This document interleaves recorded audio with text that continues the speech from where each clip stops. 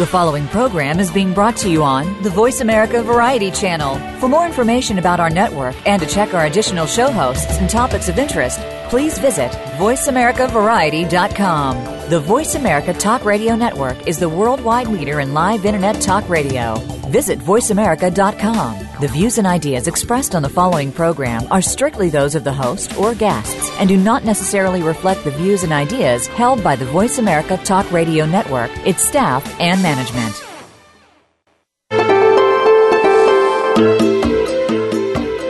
Welcome to Inner Revolutionary Radio with today's special host, Christine Benton.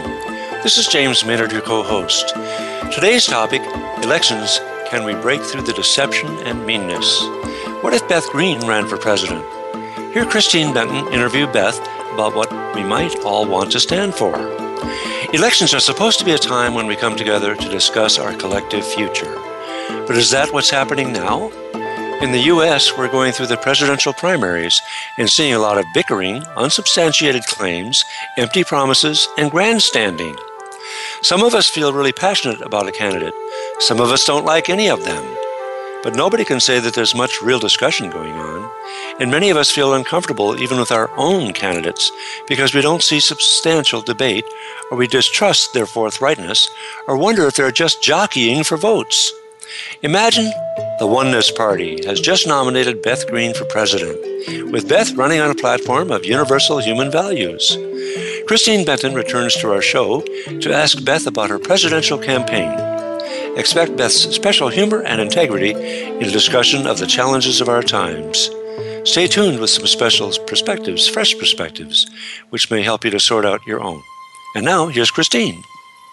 Hello. It's great today to be able to host Inner Revolutionary Radio. This is Christine Benton, and I'm hosting today because our guest is Beth Green.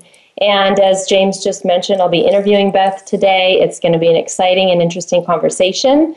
But before we get into that, I'd like to invite James to go ahead and take us through the news of the Inner Revolution.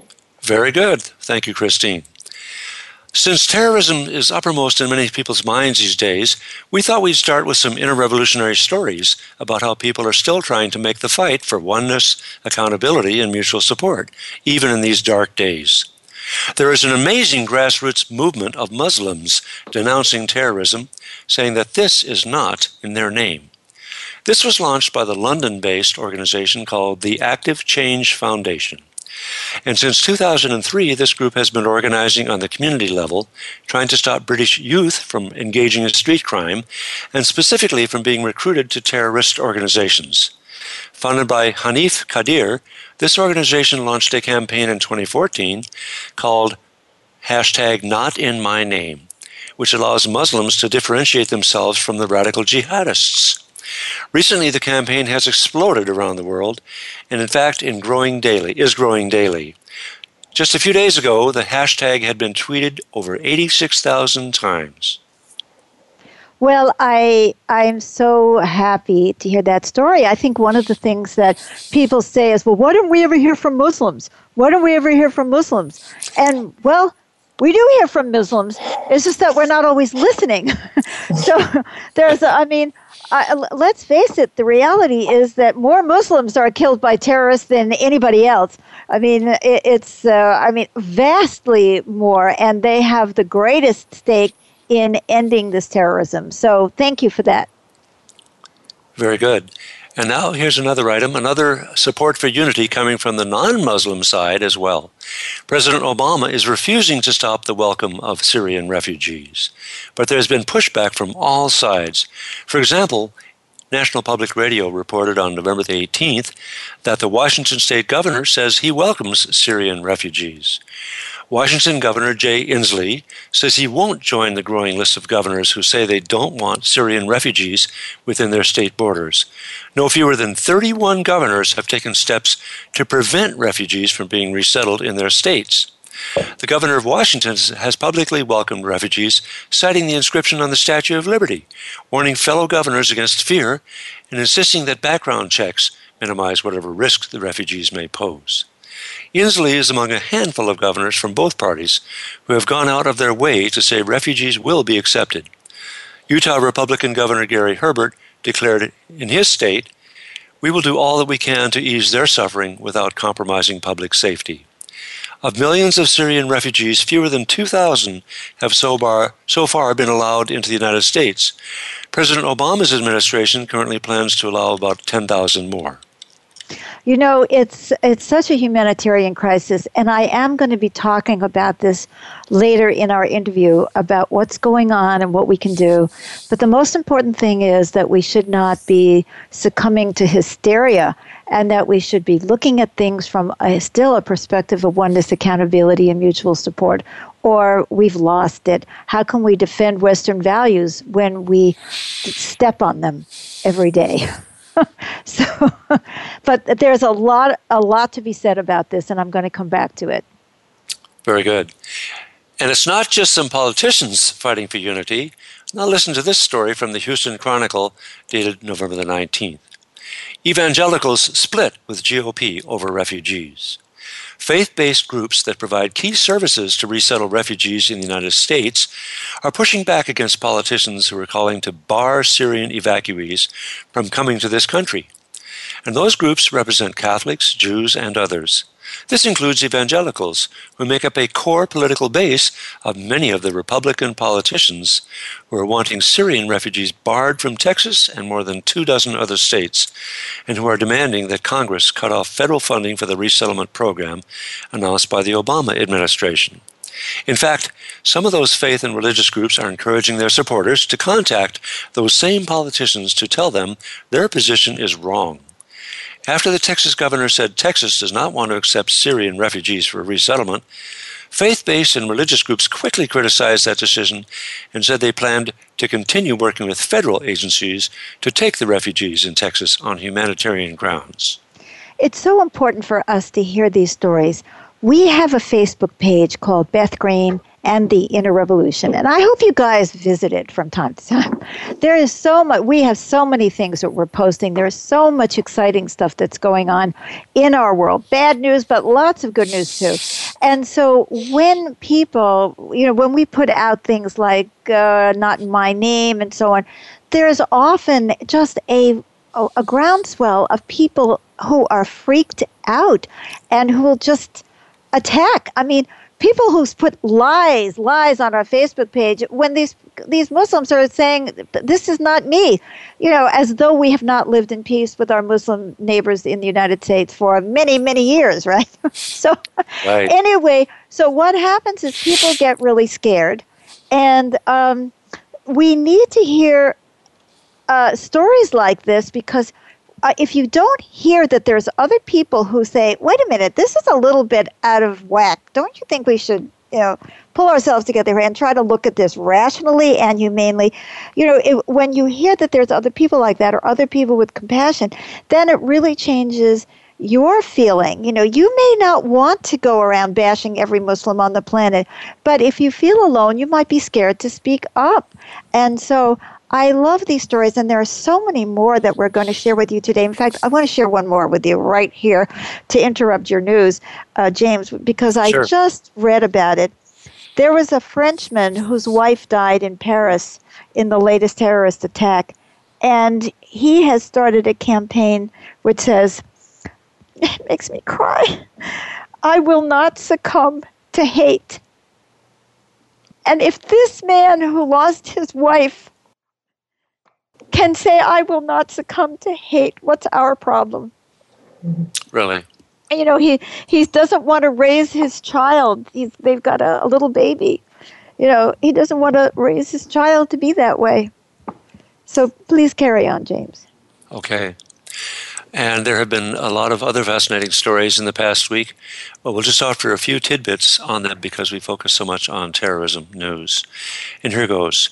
The Associated Press reported on November the 12th that a Utah judge took away a foster child from a lesbian couple just because of their sexual orientation.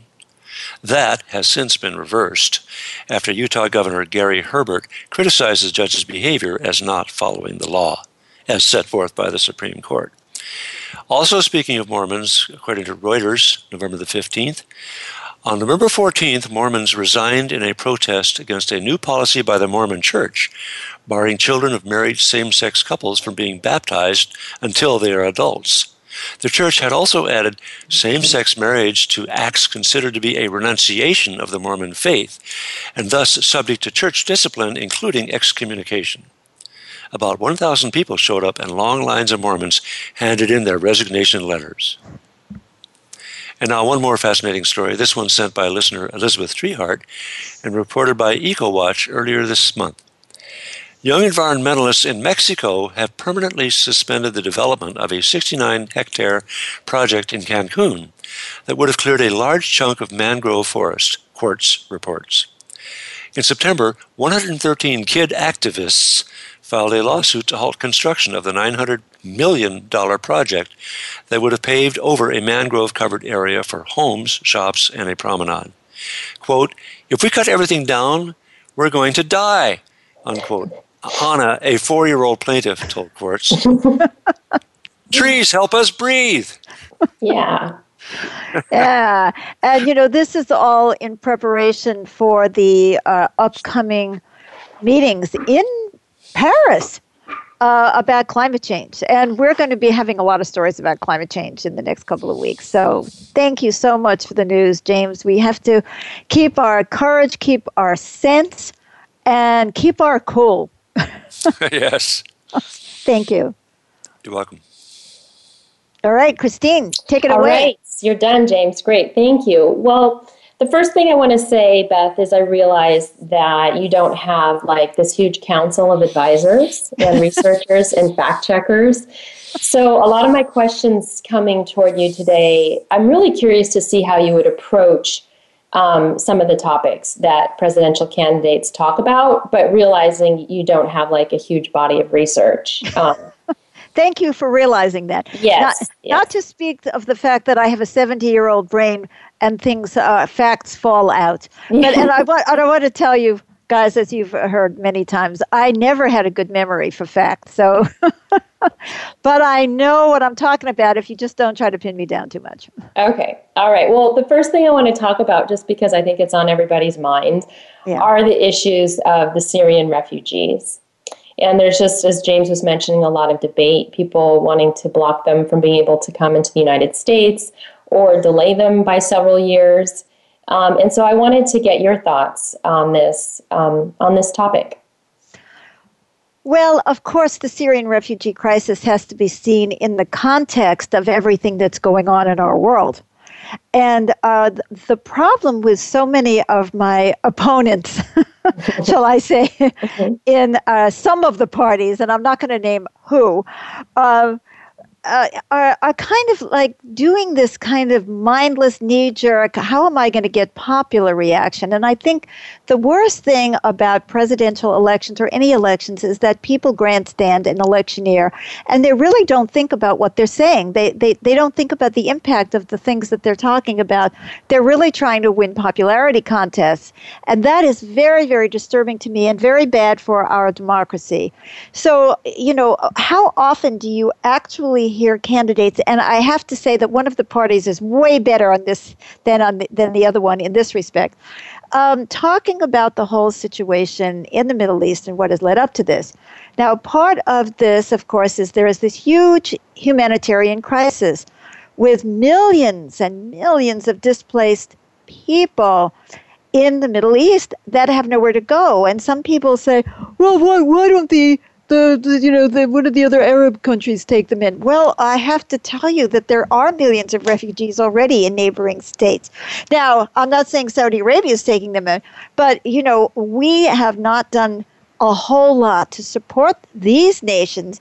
Imagine millions of people coming into your country. Millions we're talking. Mm-hmm. And we're fetching because we have 2,000 Syrians here or 10,000 are being proposed. I was like, whoa, excuse me.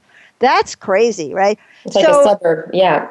It's right. So that's the first thing that I just want to point out. The second thing that I want to point out about this, of course, is that we are responsible for a lot of this, and I hate to say it, but it's true. For example, when the Soviet Union invaded Afghanistan, in the 2000s. Don't ask me for a date, please. That was in the 1980s. Oh, the 1980s. You see what I... No, it wasn't in the 1980s. No. It couldn't have been in the 1980s. Well, maybe it was. Well, somebody could check that out. Anyway, Okay. when, you can check it during the break. But anyway, when but my point is the same regardless of when I shouldn't have even tried to give you a date. When I was, now I want to tell you guys, you're not going to believe this. I was a graduate student in the subject of history. I had a full fellowship at Cornell University, and my teachers would never ask me for a date or the name of an author, or they say, the book with the red cover, because I just have never had a memory for dates. I still don't remember the year of the American Revolution. But anyway, the point is, though, when the Soviet Union invaded Afghanistan, the United States wanted, of course, to get rid of it, and was in dirty business. And we supported the Taliban. I think everybody knows this by now, that we brought together all these, quote, freedom fighters, and there's a lot that indicates that we brought in, quote, freedom fighters from all over the place to go into Afghanistan. They were very, very fundamentalist Muslim, radical fundamentalist Muslims. And did we care? Not particularly. And it seemed like,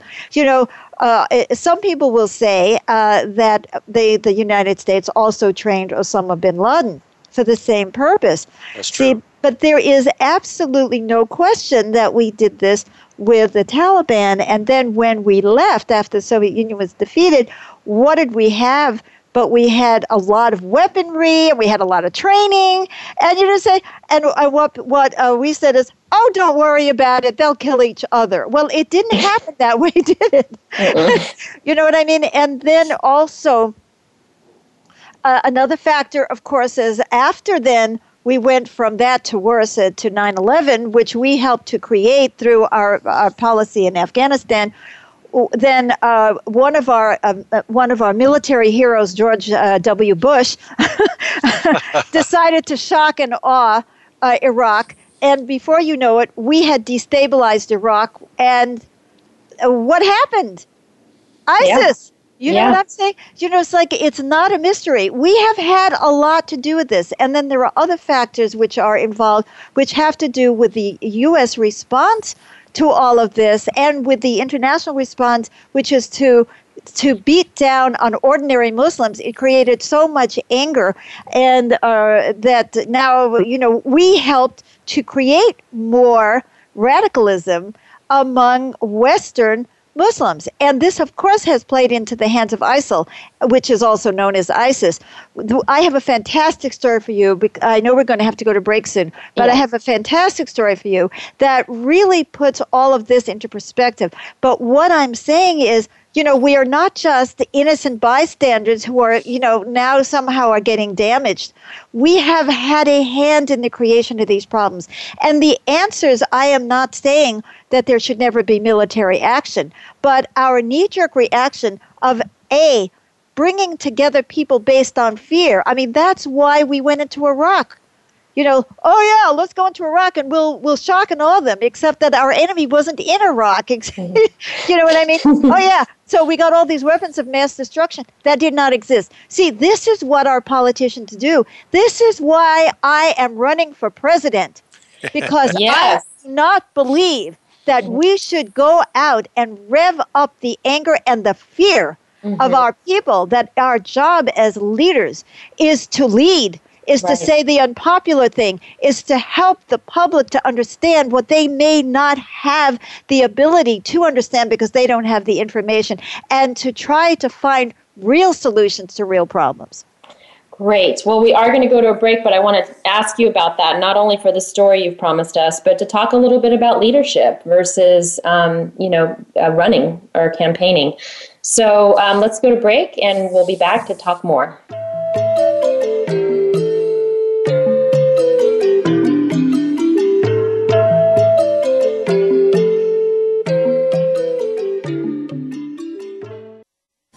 We're We're making it easier to listen to the Voice America Talk Radio Network live wherever you go on iPhone, BlackBerry, or Android. Download it from the Apple iTunes App Store, BlackBerry App World, or Android Market.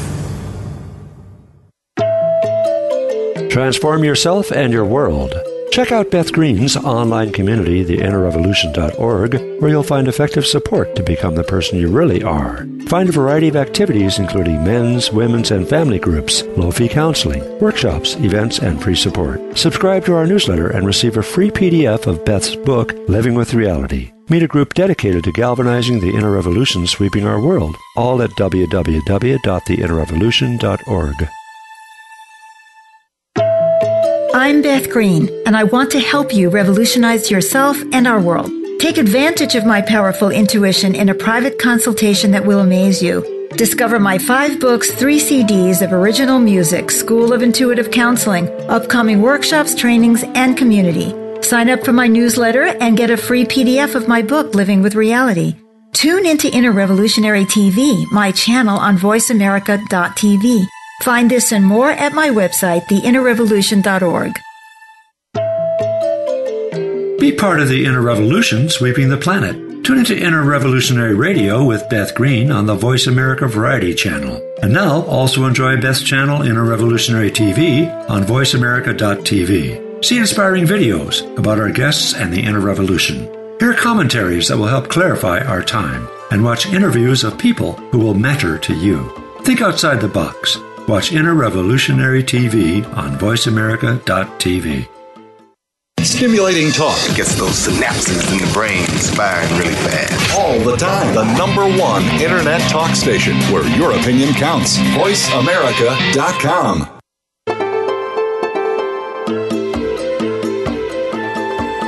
You're tuned in to Inner Revolutionary Radio with Beth Green and co-host James Maynard. To share your questions and comments, please call 1-866-472-5788. That's 1-866-472-5788. Now, back to Inner Revolutionary Radio. Hello and welcome back. You have Christine Benton as your host today because we have as our guest today Beth Green, who's running for president. And she was just talking to us about the difference between, or starting to talk about the difference between leadership and campaigning, which is what a lot of the other presidential candidates are doing, which creates a lot of fear among people and has us, respond to situations and crises in ways that aren't so smart in the short or long term. So Beth, can you talk a little bit more about that, about the difference between leadership and what you see happening in the political field? Yes, I'd be happy to, Christine. Well, I think that there are many things that go on. I mean, people have two jobs when they're campaigning. One is to get elected, and the other is to get the money in order to get elected. And unfortunately, those don't work very well in terms of really promoting the higher good.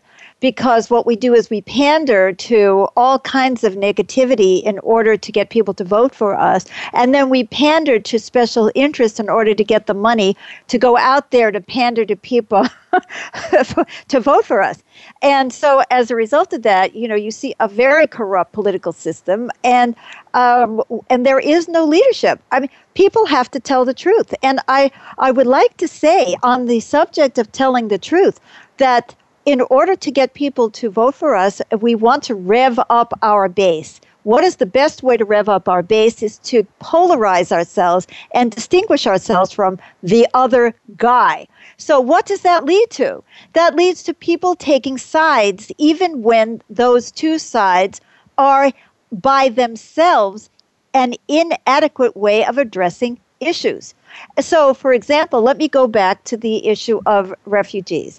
Now, there is a problem in many Muslim-majority countries. Problems of, for example, gender inequality.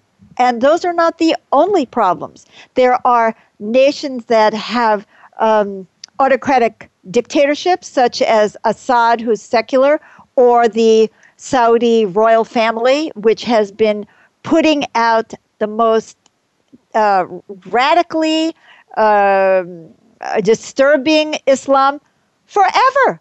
But see, in our nation, our politics are based on whoever is the enemy of my enemy is my friend. And if we can go back for a moment to Afghanistan, that's what we saw there. Oh, these mujahideen were against the Russians, so they're the enemies of our enemies, and so we arm them and we train them. And we've done this over and over and over throughout the world. It's not just in Afghanistan, not just in the Middle East. But with that kind of policy, what do you think? One of our biggest buddies is Saudi Arabia. And people, that are beheaded in Saudi Arabia all the time. But we never talk about that because they are our allies. Talk about following the money, right? Yeah. So there's our allies, and we don't look at the fact that, or we don't criticize them for the fact that women can't do anything, can't drive, have no rights, that they are still using the most barbaric kinds of punishments in the name of Islam. And by the way, we have had some incredible people on the show. We had a woman named Ani Zonafeld, who's the founder of Muslims for Progressive Values, and she's talking about what she sees in the Quran, and it is not what these Wahhabi, Saudi, Sharia law, what they're teaching, as it is not in the Quran. I mean, there are certain things that are in the Quran, and there are a lot of things that are not in the Quran that people are claiming are Islam. And that isn't just the fault of Americans, Westerners. I mean, if these things are adopted by nations and saying, oh, this is Sharia law, then of course everybody's going to buy that. But there again, we make alliances based on interest instead of on values. Mm-hmm. And what ultimately happens is that there are no answers. We will create a dictator and prop him up. I mean, Saddam Hussein, wasn't he our friend? Didn't we love Saddam Hussein before we decided to get rid of him? Mm-hmm. It's everywhere. We helped to overthrow a democratic government in Iran and put a dictator in, who then got overthrown by this radical Islamic state. So you see, the kind of political deals we make outside are really not all that different from what we do inside our own nation. Mm-hmm. We polarize. We make alliances based on self-interest, and the whole system becomes ugly and corrupt, and we don't really get to deal with real issues. Yeah, and we like to see ourselves as the good guys, right? But you could see how others in other nations would not trust us. Absolutely. Absolutely. They don't trust us, and with good reason, and there's a lot of people that we've had alliances with that we shouldn't trust either. Mm-hmm. So, I mean, we were in cahoots with the Pakistani government, which was extremely corrupt, and was created all kinds of problems internally for their own people. But hey, they were our friends, or we thought they were our friends. And then this one is our friend. Oh, no, they're not our friend anymore. That one is our friend. So now let's go back to the issue of polarization, which I was talking about. The problem with the system is that we don't want to say, let's get together and look at the problems, because we don't want anyone to think that our opponent has anything valuable to say. Yeah. See, we're in a win-lose thing. I have to win, and therefore you have to be stupid or wrong. And so the them-us mentality is really rife in our political system, and we don't suggest, why don't we come together and try to bring together the wisdom? Now, for example, I was going back to the issue about the Middle East. So some people are freaked out that there are people from the Middle East who have different views of gender equality than we do. Well, that's a real issue in many nations in the Middle East, and only apologists will pretend that that isn't true. I am not saying every Muslim believes in the lack of gender equality. And I have something to say about gender equality. We're not doing so great here either. Yeah, I want to hear about that. Yeah. Oh, yeah. I mean, it's fascinating that Slovenia and Rwanda are doing better than we are, not to speak of Iceland and Norway and a lot of other places. But we're going down in gender equality, and others are going up. But we're not willing to then say, oh, let's talk about what the problems are and why we have them. I mean, Ani Zonafeld, the founder of the Muslims for Progressive Values, she will not hesitate for a moment to blame Islamists for a lot of the attitudes that Westerners have towards Islam. But she distinguishes between the country, the cultures, the social systems that are based on class, caste, hierarchy, and all of that, and the religion itself. And that's something that people on the other side who are like Islamophobes will not get in their heads. I mean, no, it's like it's all the problem of, Muhammad. And actually, I know I'm going on a long time, but let me just say one more thing about women gender equality. The fact of the matter is, and I studied the history of the Middle East 40 years ago. This is before all of this was going on, right? And you could see that Muhammad was unbelievably enlightened for his time. I mean, this is the Dark Ages, and he gave women property rights, the rights to ask for divorce. This was in the peninsula where girls were subjected to infanticide. If you had a girl child, you killed her, and Muhammad brought respect for women and many rules that things that you are associating with Islam, like the veil, didn't even exist in Muhammad's time. And so this is the Dark Ages. Just remember, my mother is 101 years old. When she was born in 1914, American women didn't have the right to vote. Women in the 19th century, I don't know when this exactly started changing, but that women in the West did not have rights over their own money and their own property. So before we get too holier than thou, we need to put things in historical perspective. But it does not mean that Islam did not become corrupted by all of those people who, it's the state, it's men who want to keep their power, it's the clerical caste. These are all realities, but we can't talk honestly about any of that because in our black and white universe where everything is polarized, you're either for the Muslims or you're against the Muslims. Well, no, I'm for universal human values. I want to see everyone's lot improved. I want to talk about the realities of what's going on, what we can do to help.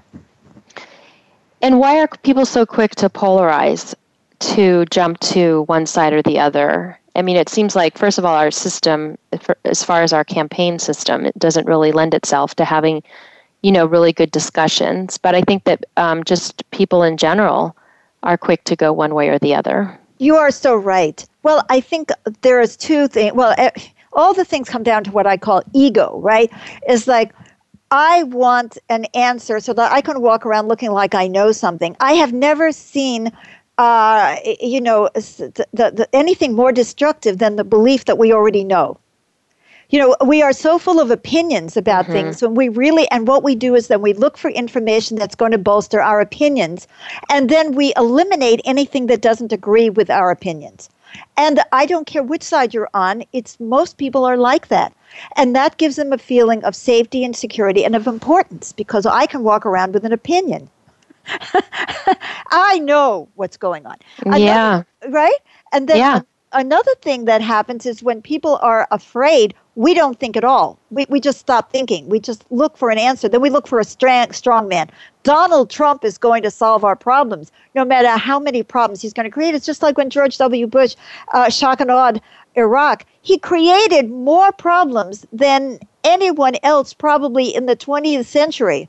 But he was trying to make himself look like a strong leader. When people are in fear, we're looking for a simple answer because we're so scared and we don't know how to nuance things. And I think that just the whole sense of them and us is developed in us as children. It can be, mommy is better than daddy. And without even knowing it, so many of the parents will actually polarize their children, trying to get them to vote for them as who is the better parent. I've done that. Yeah, it's very normal. It's very natural. See, we're all imbued with ego. And one of the beautiful things that I have seen over and over in Islam, and by the way, there are many reform movements in Islam. One that started quite a long time ago, the Ahmadiyya Muslims. that they completely, everything that they talk about is about peace, peace, peace, peace. But they've been doing it for a long time, and they are also persecuted by other Muslims. As, by the way, most of the people who are damaged by terrorists are Muslims, and we have these poor people, who are the subject to that. But anyway, these folks, they all remind us that we have been taught that the jihad, the real meaning of jihad, the most important meaning, is to conquer our own egos and the domination of our egos. And that's what Islam teaches. And they're supposed to be only in self-defense. But, that there is violence. But, Muhammad had the misfortune that Jesus did not have. He was a political leader of a real community that had to deal with real problems. They were surrounded by enemies. It's easy for us to say, oh, love thy neighbor and turn the other cheek and everything, when you're not actually in charge. Mm-hmm. You know what I mean? Like, it's very easy for Beth Green to say, oh, give peace a chance, And but if I were actually the president, I would have to also consider the use of force. So the realities are that we are all humanity has struggled with the ego, with the sense of self as being separate from everyone else. And organizations, companies, political parties, businesses, families, races, religions, we all begin to puff ourselves up and think we're so great by distinguishing ourselves from others rather than by coming together with others to create real solutions. And I know that there are other solutions. Well, which brings me to the next topic, but I was just thinking I was reading something about the immune system. Its basic job is to determine who is us and who is them. Yes. And down to the cellular level, that's how we organize ourselves, is us versus them. That is so profoundly true, and sometimes the immune system is confused, and then we have autoimmune disease. Yes. And I'd like to say two things about that, if I may. Mm-hmm. There is an Australian Muslim, and I know we're focusing a lot on this topic now, but it is so much in people's minds, and maybe I'll come back another time and talk about many, many other things. But the approach is still the same. This Australian Muslim, Waleed Ali, he's a commentator on TV, and he said that ISIS, which he calls ISIL, it's just another name for them, wants us to persecute Muslims in the West so that we can radicalize them, and they have no choice but to go to ISIS. And that is exactly the stupid thing that we've been doing.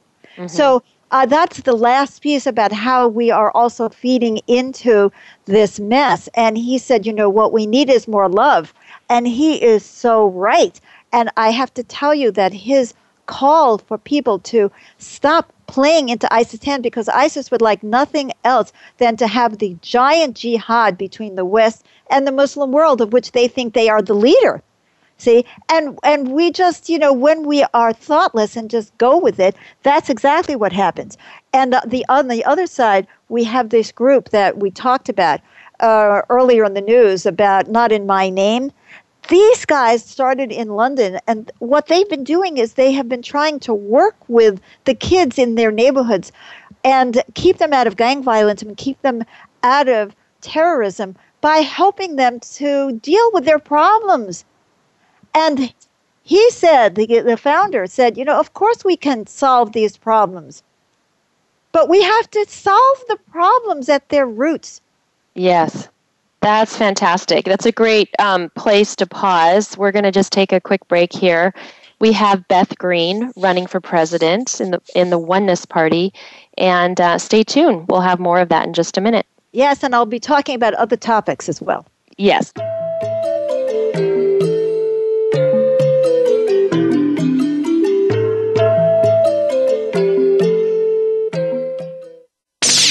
The Internet's #1 talk station. #1 talk station. VoiceAmerica.com. Transform yourself and your world. Check out Beth Green's online community, theinnerrevolution.org, where you'll find effective support to become the person you really are. Find a variety of activities including men's, women's, and family groups, low-fee counseling, workshops, events, and free support. Subscribe to our newsletter and receive a free PDF of Beth's book, Living with Reality. Meet a group dedicated to galvanizing the inner revolution sweeping our world, all at www.theinnerrevolution.org. I'm Beth Green, and I want to help you revolutionize yourself and our world. Take advantage of my powerful intuition in a private consultation that will amaze you. Discover my 5 books, 3 CDs of original music, School of Intuitive Counseling, upcoming workshops, trainings, and community. Sign up for my newsletter and get a free PDF of my book, Living with Reality. Tune into Inner Revolutionary TV, my channel on voiceamerica.tv. Find this and more at my website, theinnerrevolution.org. Become our friend on Facebook. Post your thoughts about our shows and network on our timeline. Visit facebook.com/Voice America.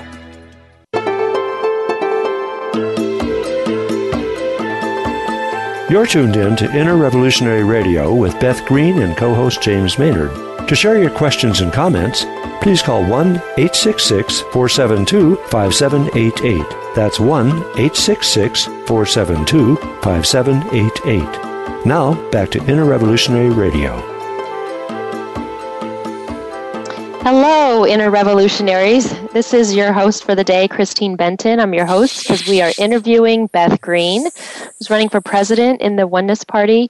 Beth has been talking pretty extensively about topics that are really top of mind for people, including terrorist attacks, Syrian refugee crisis, gender inequality. But now we're going to bring it back a little closer to home. And Beth, I wanted to ask you about your perspective on immigration reform. Like, for instance, Donald Trump suggesting that we build a wall between the United States and Mexico. What are your thoughts on how to approach the situation? Well, it's a perfect question because just as we were saying that the solution to the recruitment of terrorists in the West is to deal with the issues of the problems that these kids are having that's creating that situation. But it's the same thing with immigration. It just so happens that Donald I don't think he thinks through anything, honestly, and that really disturbs me because I don't want to attack people, but I feel like he is truly a demagogue, and the fact is that more Mexicans are leaving than entering the U.S. in a historic shift, and this has been going on since 2009. That there are more people leaving, and it isn't just because of stricter border controls. Most of them are leaving of their own free will. And you know why? Because we have a recession. We've had a recession in the U.S. and then because the economy of Mexico improved. So when you look at the situation, you say, well, why are the people leaving? Why don't we deal with why they're leaving? and you know what I mean? Is that too common sense? We had a show on, was it last week with Anastasia Maloney? Yeah. And she was, whatever last week was, that would So you're saying why they're leaving Mexico or Latin America, not why they're leaving the United States. Oh, yeah. Thank you. Yeah. Thank you for clarifying. So that was on the 12th, and you can hear the podcast. And she was talking about the cocaine trade and the war on drugs and the amount of displacement that has happened in Central America and in Colombia because of the war on drugs and the amount of gang violence.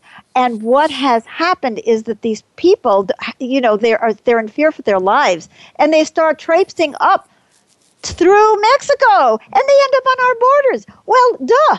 We have to deal with that. You can't just, remember all of a sudden we had this terrible situation with all these kids coming up from Central America. Well, maybe we need to deal with why Americans are drug addicted. Maybe that would help solve the problem of the war on drugs, and we would stop having the war on drugs, which would end up creating all these people who are displaced and hundreds of thousands of people, killed. And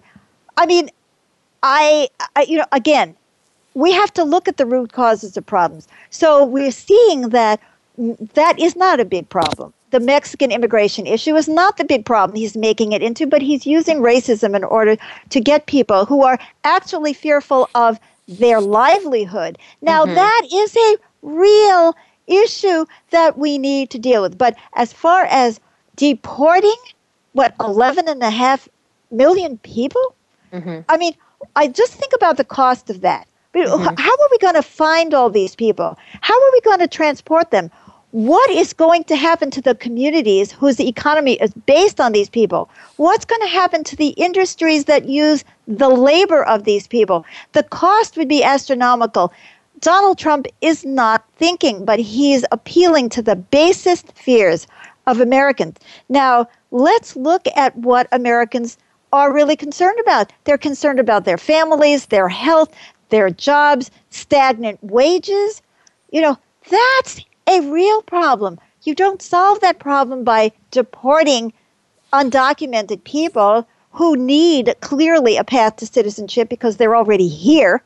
And we also need to help resolve the issues that are driving people to leave because they'd much rather stay home. I mean, you think that all those Syrians really want to come to London where people hate them? Or do you think they'd rather stay home? And we need to deal with why are wages in the U.S. so flat or going down? Why is it that we have an incredible amount of talk about polarization, inequality in income in this country?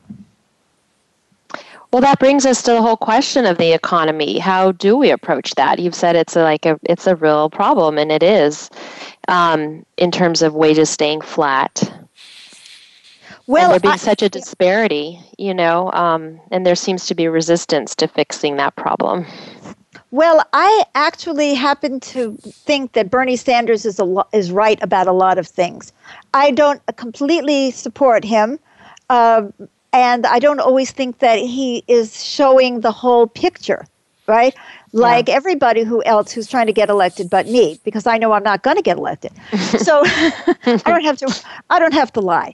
But I think that to me it's ludicrous to think that that government alone can solve all the problems, and it's ludicrous to think that the government doesn't have a part in solving the problems. When George W. Bush went out of office, we had astronomically high unemployment rates, and Obama did help to galvanize us to invest money. We need investments in infrastructure. We need that. We can't have bridges that are collapsing. I mean, it's crazy, isn't it?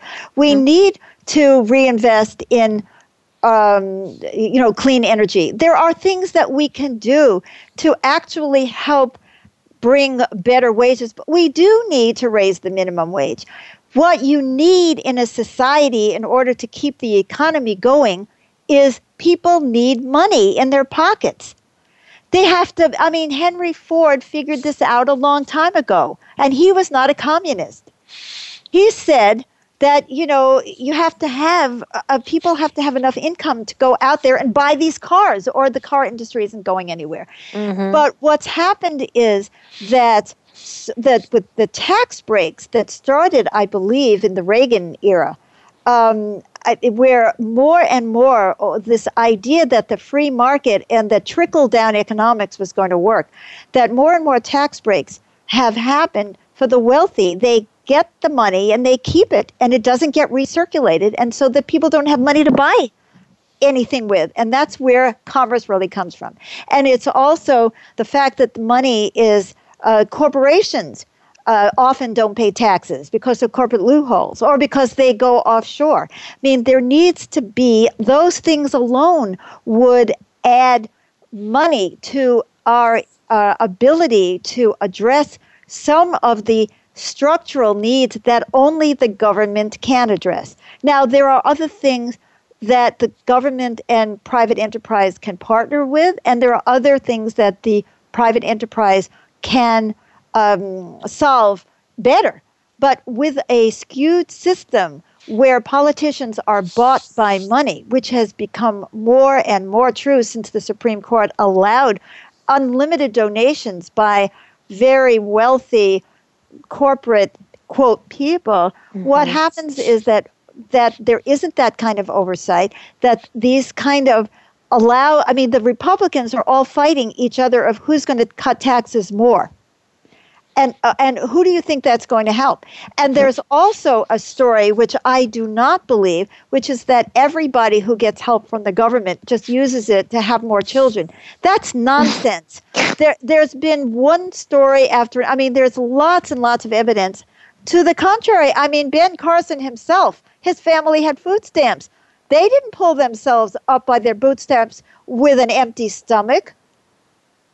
We need to go into the communities. We need to create housing for people. We need to use our incredible resources to create opportunities. We need to feed people good food. What we've learned is that children who are raised without good food, this damages their brains and their capacities and their potential. And kids who are living in very insecure environments, the stress on them, it damages their potential. We have so much unused potential in this country.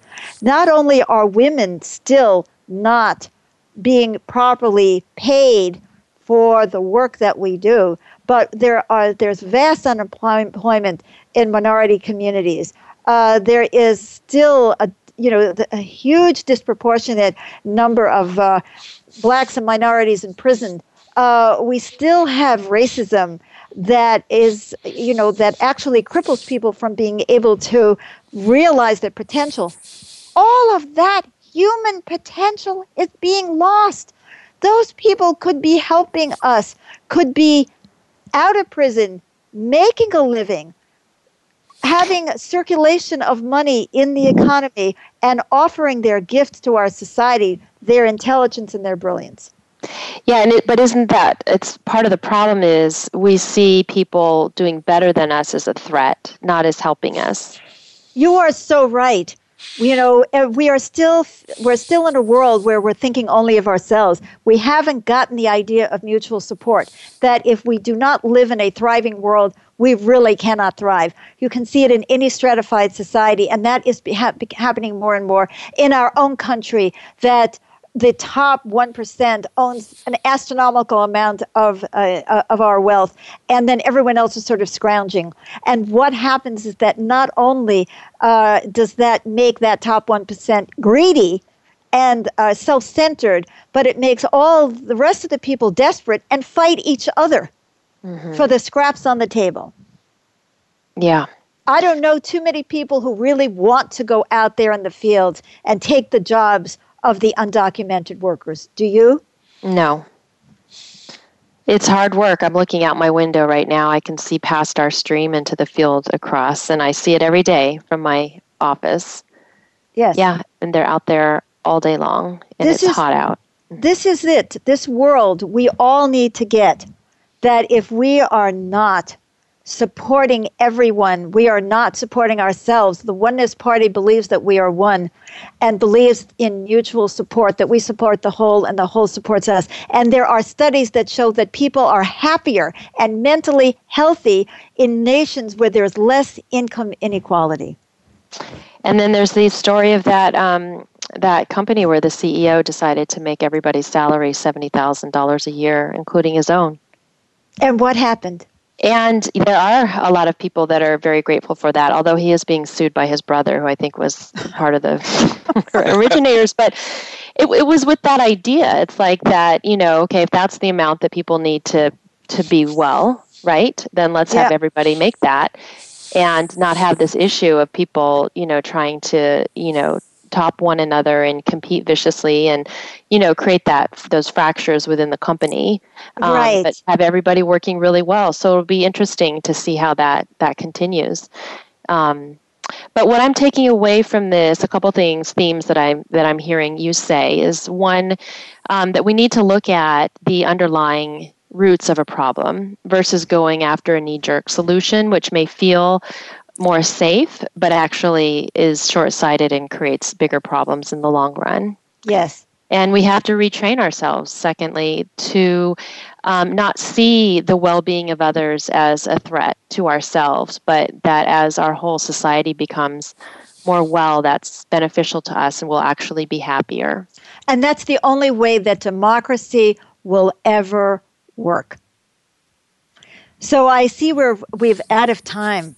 Mm-hmm. And my God, there are so many more topics to talk about, but we're going to have to move to James telling us about what we're doing next week. By the way, next week is Thanksgiving, and so therefore we have to use an archive. Voice America doesn't have live people on Thanksgiving because they want to go home. And so James will talk about what archive we're going to be playing next week. Yes. For next week, we're going to have the program, The Other Side of Afghan Women. Meet Dr. Sakina Yacoubi and see courage in action. Dr. Yacoubi has been honored for her courage and her vision. She set up over 80 secret schools after the Taliban took over in Afghanistan.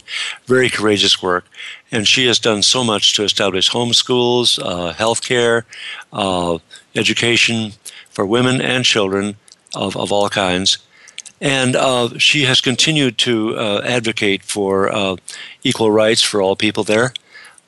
She has started a new radio station. This is new since the last program.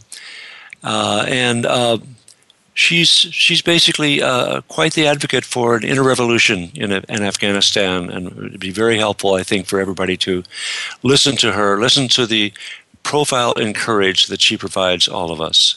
Thank you, James. And I'd like to say that there are Muslim women who are incredible and who were also supported. What's so touching is when we have a TV show on Voice America TV on our Inner Revolutionary TV channel about Sakina, that her father supported her to become the woman that she became. And Ani Zonnefeld, our founder of the Muslims for Progressive Values, her father encouraged her. Let us not demonize people. Let's try to understand people. Let's call each other to account for things that are against universal human values, and that includes our own prejudice. So I want to thank you so much, Christine, for interviewing me today. And I love talking to. I hope that our audience got something from this. I feel very deeply about these subjects, and I pray for our nation and our world that we come to a more enlightened perspective.